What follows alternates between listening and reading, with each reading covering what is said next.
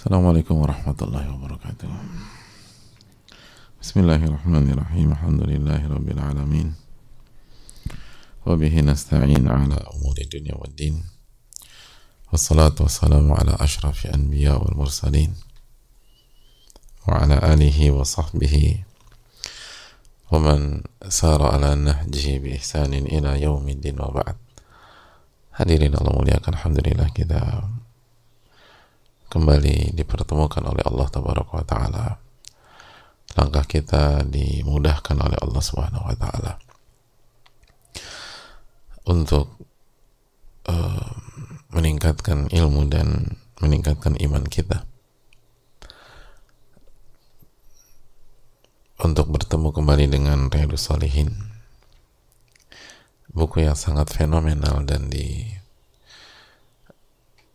wasilah oleh para ulama, dijadikan sarana oleh para ulama untuk mendidik, mentarbiyah dan membangun imannya umat.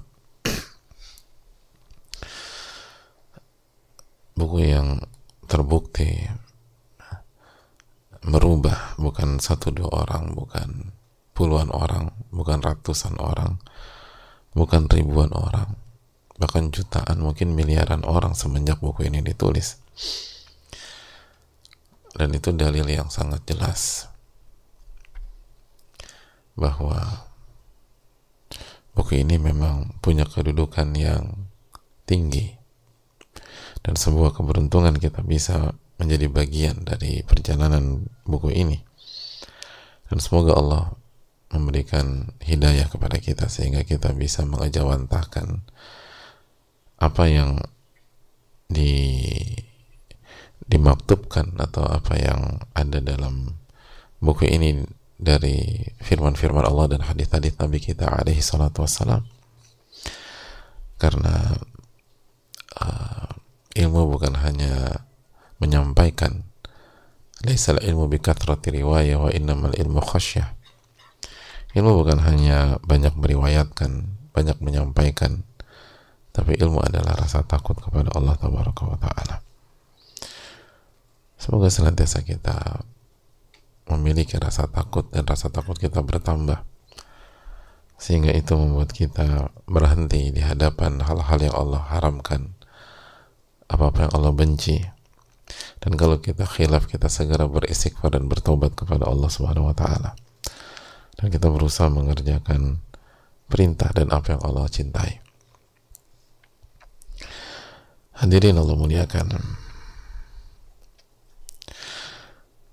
sebagaimana salawat beriring salam semoga senantiasa tercurahkan kepada Rasulullah alaihi salatu wassalam beserta para keluarga, para sahabat dan orang-orang yang istiqomah berjalan di bawah naungan sunnah beliau sampai hari kiamat kelak.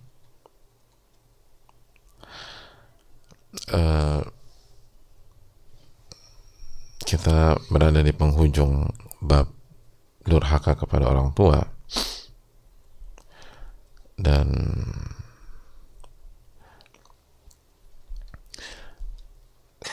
hadirin Allah muliakan, kita masih menjelaskan beberapa kesimpulan, dan di antara kesimpulan para ulama dari bab ini adalah bagaimana Nabi kita alaihi salatu wassalam mendidik kita untuk menjauhi pola mencela, mencaci, memaki orang lain.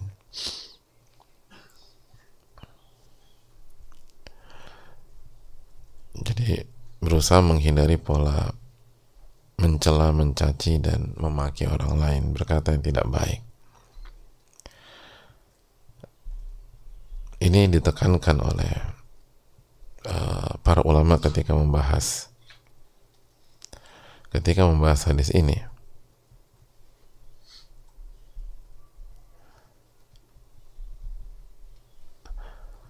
Di antara dalil yang digunakan oleh para ulama dalam bab ini adalah hadis Abdullah bin Amr bin As ketika Nabi kita alaihi salatu wassalam menyampaikan minal kabair syatmur rajuli walidayh, di antara dosa-dosa besar adalah seseorang mencela kedua orang tuanya, mencaci kedua orang tuanya. Lalu para sahabat kaget, para sahabat shock, emang ada orang yang mencaci maki orang tua? Ya Rasulullah, wa hal yashtumur rajulu walidayh? Ya Rasulullah, emangnya ada orang yang mencaci maki orang tuanya? Qala na'am, ada. Yasubbu abar rajuli fayasubbu abahu. Gambarannya adalah seseorang mencela orang tua temannya, orang tua pihak lain, orang tua sahabatnya, orang tua siapa lagi? Orang tua musuhnya. Terus orang tua siapa lagi? Kalau orang tua adiknya gimana? Ya sama aja itu. Bapak lu tuh, bapak gua kan bapak lu juga. Oh iya benar juga ya. Nah itu nggak masuk ke poin kita. Jadi orang tuh mencela teman, orang tua temannya atau orang tua musuhnya, orang tua teman sekolah, atau lalu orang ini marah, dia cela orang tua kita, atau dia cela orang tua si pencela, gitu. Atau dia mencela ibunya, akhirnya orang ini marah, tersinggung, dia cela balik lah ibu si pencela. Nah itu dikategorikan oleh Rasulullah SAW mencela orang tua sendiri.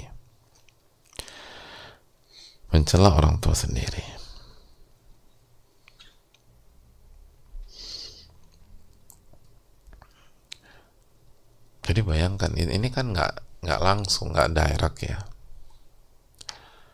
tapi dikatakan kabair.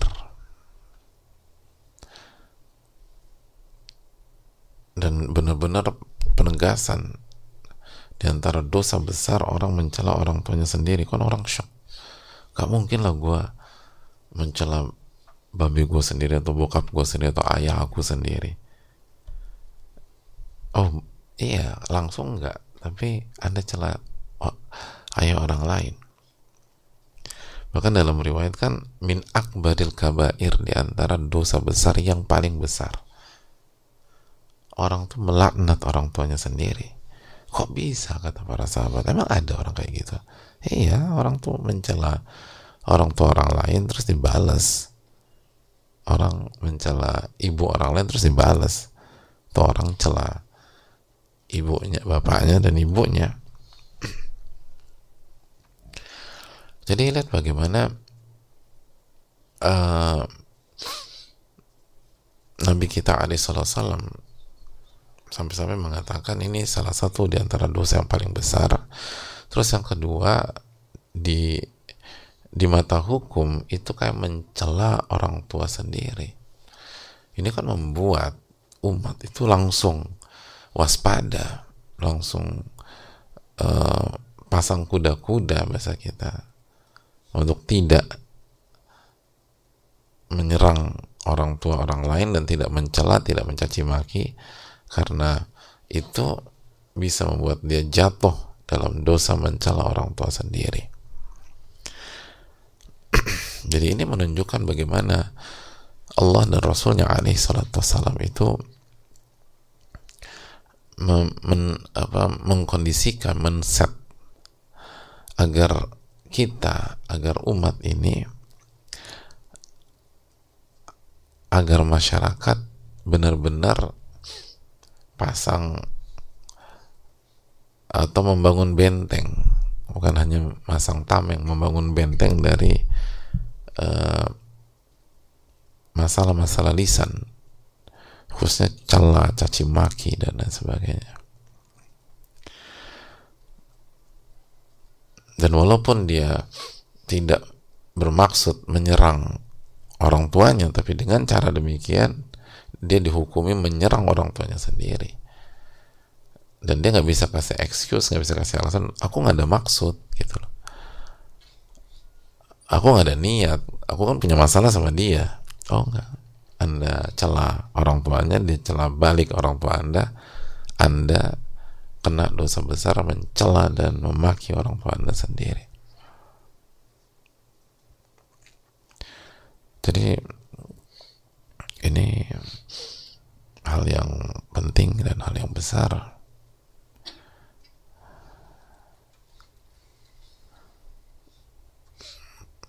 Karena apa? Karena sekali lagi agama kita tuh jauh dari hal-hal seperti itu, hadirin. Nabi kita alaihi salatu wassalam itu disampaikan oleh Abdullah bin Amr, lam yakunin Nabi sallallahu alaihi wasallam fahisha wala mutafahisha. Nabi sallallahu alaihi wasallam itu bukan orang yang mengucapkan kata-kata kotor,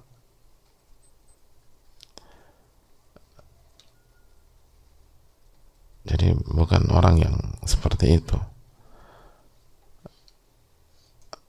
Wa kana yaqul inna min khiyarikum ahsanakum akhlaqa. Dan Nabi SAW itu menyampaikan sesungguhnya di antara orang-orang terbaik di antara kalian itu yang akhlaknya paling baik. Dan kita juga dapat info dari Anas bin Malik radhiyallahu ta'ala anhu bahwa Nabi kita sallallahu alaihi wasallam itu lam yakun Nabi sallallahu alaihi wasallam sabbaba. Nabi SAW itu bukan orang yang suka mencela, wala fahasha, dan bukan orang yang mengucapkan kata-kata keji, kotor, wala la'ana, dan Nabi SAW bukan orang yang suka melaknat. Nabi SAW nggak suka mencaci, memaki, kata kotor, terlaknat orang.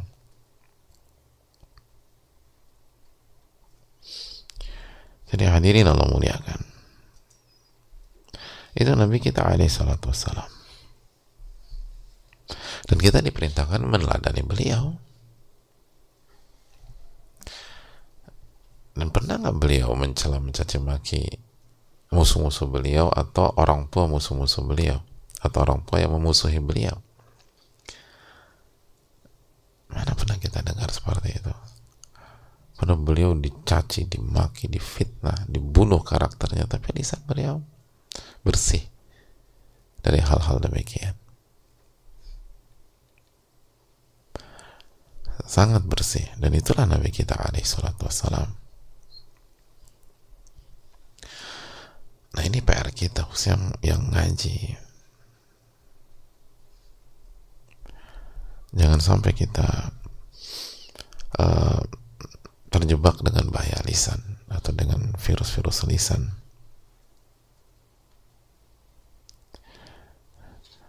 Karena itu sangat berbahaya dan sangat menakutkan.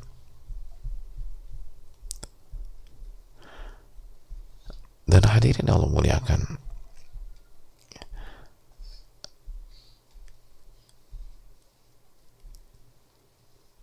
justru kita itu diperintahkan oleh Allah Subhanahu wa taala untuk berbicara dengan cara yang terbaik, bukan hanya sebatas cara yang baik. Allah berfirman dalam surat Al-Isra ayat 53, wa qul li ibadi, dan katakan kepada hamba-hambaku, yaqulu allati hiya ahsan, berbicaralah dengan cara yang ahsan. Ahsan itu yang terbaik. Allah ta'ala alam, konteksnya lebih ke arah superlatif dalam ayat ini, bukan komparatif. Karena kalau komparatif nggak ada pembandingnya, itulah.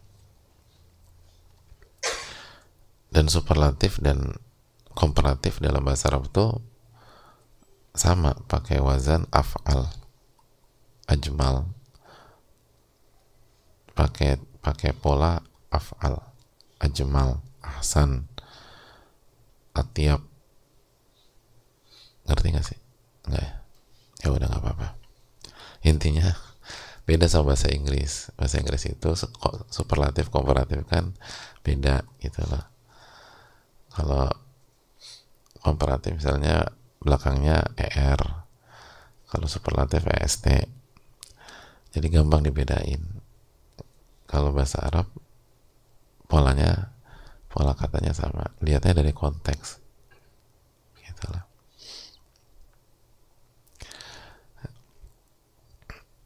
Nah, jadi kembali lagi Allah berfirman wa qul li ibadi, dan katakan kepada hamba-hambaku.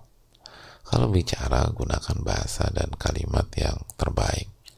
Kenapa? Inna syaitana yanzagu bainahum.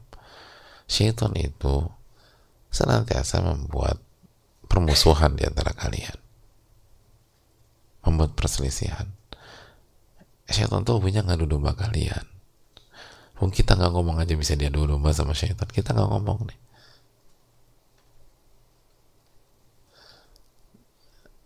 Pernah nggak sih ngerasa gitu? Nggak ngomong apapun, tiba-tiba ada orang komplain, lo ngomong ini tentang gua?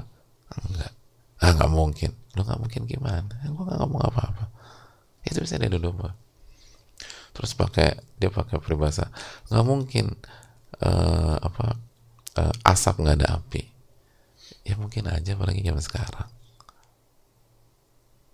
Mungkin aja. Mungkin nggak sih sekarang? Ya gampang. AI itu gimana sekarang? Hari ini semua mungkin dengan izin Allah Subhanahu Wa Taala. Itu kita nggak bicara apapun. Gimana kalau kita pakai kalimat yang buruk? Pakai kalimat yang buruk. Jadi hadirin Allah muliakan. Maka Allah katakan, Allah berfirman, yaqulul lati hiya ahsan.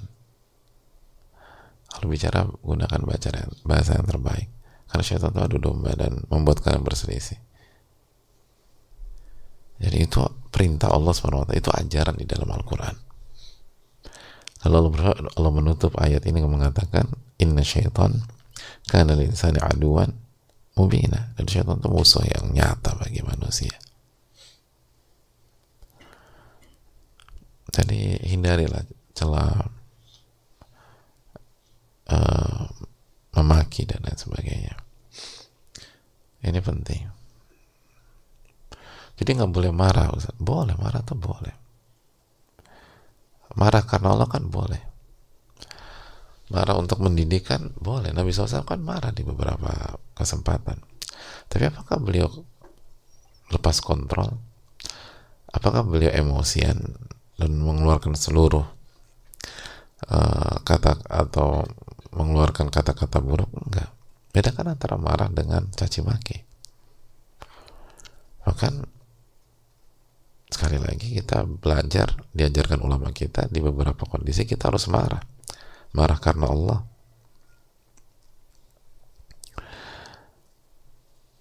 Itu kan hal penting.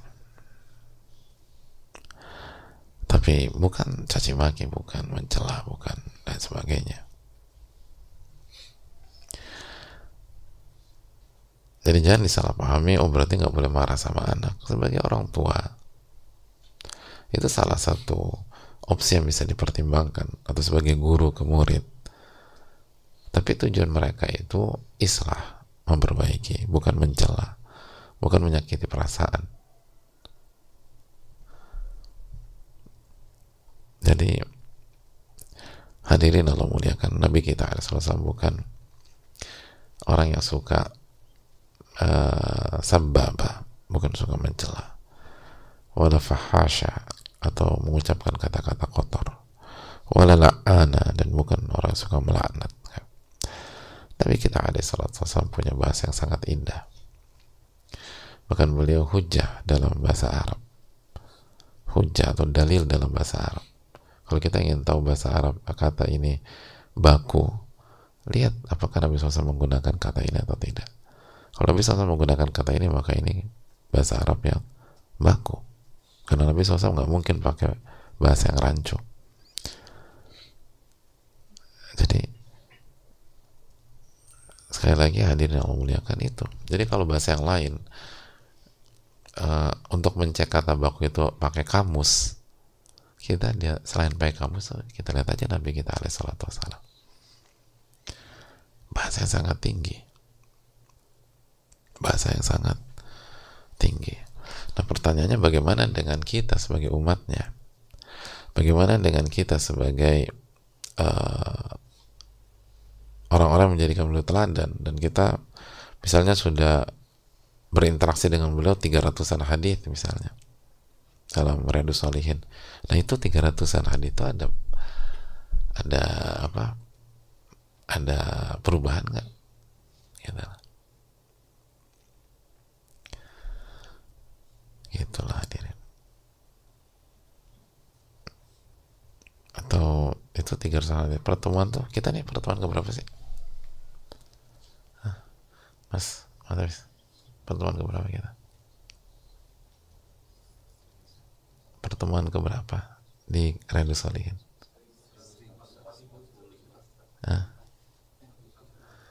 Ini kayak nawar barang. Sini kasih 1.500, sini 1.450. Hah? 1.144. Semoga Allah terima ya. Kalau kita ketemu seseorang sebanyak 1.144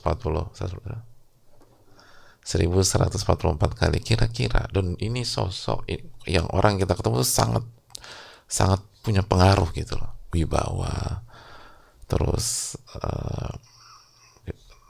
trendsetter, punya karakter, cara ngomongnya beda. Kita ketemu udah 1.100-an kali, kira-kira ada pengaruhnya nggak dengan gaya bicara kita? Ada, jelas. Itu jelas ya, jelas lah ada.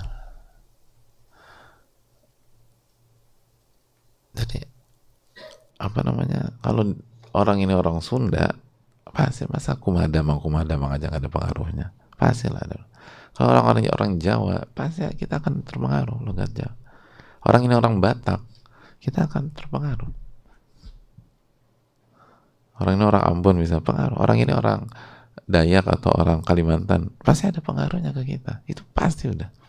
Apalagi orang itu punya wibawa, punya kelas.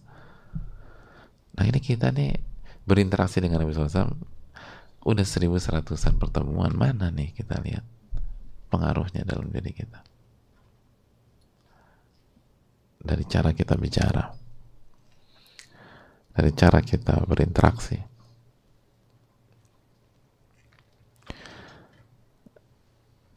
Itu jelas.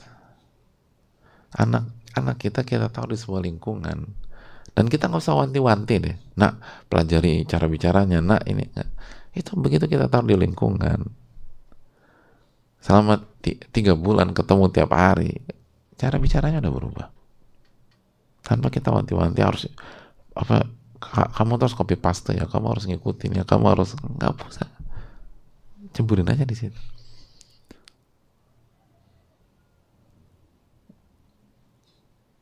Lalu pertanyaannya, bagaimana dengan perubahan kita ketika kita membahas dan bertemu selama 1.100-an kali dengan sunnah Rasul SAW, lalu ada 300-an hadis. Ini PR besar, ini evaluasi bagi kita.